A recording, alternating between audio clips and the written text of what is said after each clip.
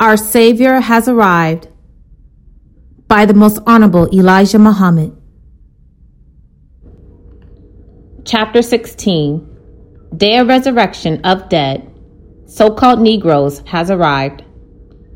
I don't have to say to the so-called Negroes that hell is for them in the white man's Christianity. They know it and have experienced it in this Christian's hell. The white Christians and their religion, which they falsely say and teach is from Jesus, is in reality from the Pope of Rome, who is the head of the church and not Jesus. Therefore, my people can never hope to be successful with their white enemies acting as their religious heads and guides. The false Christian religion is for the white race and not for the black nation. Islam is our religion.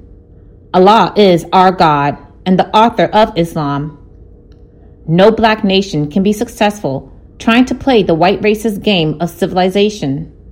They will only be tracked as slaves.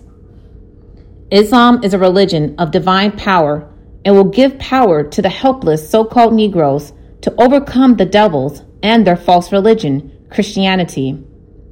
It has never helped the so-called Negroes against the white Christians' brutality. Black Africa should have learned her lesson from it and driven it back to Europe and America where it belongs. The white Christians preach that Jesus, whom they killed 2,000 years ago, will hear and save the so-called Negroes. Let them prove that lie. How can a dead man hear and save people? You're not taught to pray to be heard by Moses and other prophets, not even Elijah, whom they say went to heaven whole soul and body. If Elijah cannot hear a prayer, and he was not killed as Jesus was, then how can Jesus hear a prayer? We must not pray to dead prophets. They can't hear our prayers. The Muslim loves all of Allah's prophets, but we will not pray for life to come to us from a dead prophet, not even to Muhammad, who lived nearly 1400 years ago. We pray in the name of Allah and mention the name of his last prophet in our prayer as an honor and thanks to Allah for his last guide to us.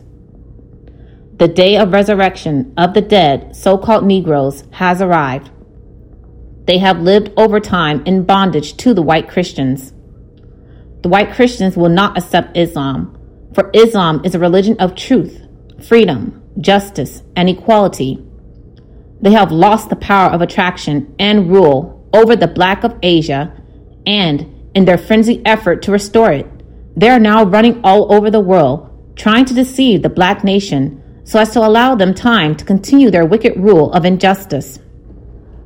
We must do our utmost to keep our nation pure by keeping the white race away from our women. We're proud of our black skin and our kinky wool, for this kinky wool hair is that of the future ruler.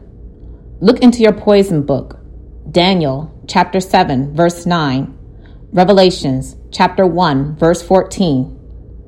It has been boasted that America is a white man's country, but why did they bring us here?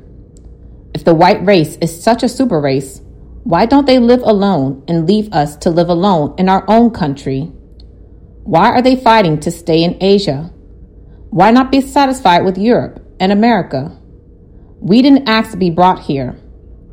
Mr. White Christian, tell us who brought you and your race into civilization when you were walking on all fours, climbing trees, living in the hills and cave sides of Europe just 4,000 years ago. Was it one of your super whites or one of our blacks? Who put you there? Was it yourself or did we put you there? Where did your race first see the black man? In the jungles of Africa? Or across the border east of Europe in beautiful cities and homes? Who did you find in the Western Hemisphere? Your people or our people? Who created the heavens and the earth? My fathers or yours? Who created your race, yourself, or one of my nations? Can you claim this earth or any other planet to be that which your fathers created? Who started the dust storms in your country? Who is quaking your country? Your kind or Allah? Drive us out and see how long you will remain. But if we drive you out, we will live forever without you as we did before you. Let the white race keep silent about who shall live on this planet, for they haven't anything. This is our earth. Be happy, white folks, that you have the so-called Negroes in your midst, and especially those who are Muslims, for if they were not, you wouldn't last very long. But they shall be taken from you. It is binding upon Allah to fulfill his promise to Abraham that he would return them again to their people. Purchase the books, CDs, and DVDs of the life-giving teachings at store.finalcall.com. Listen to the messages of the Honorable Minister Louis Farrakhan 24/7 at finalcallradio.com.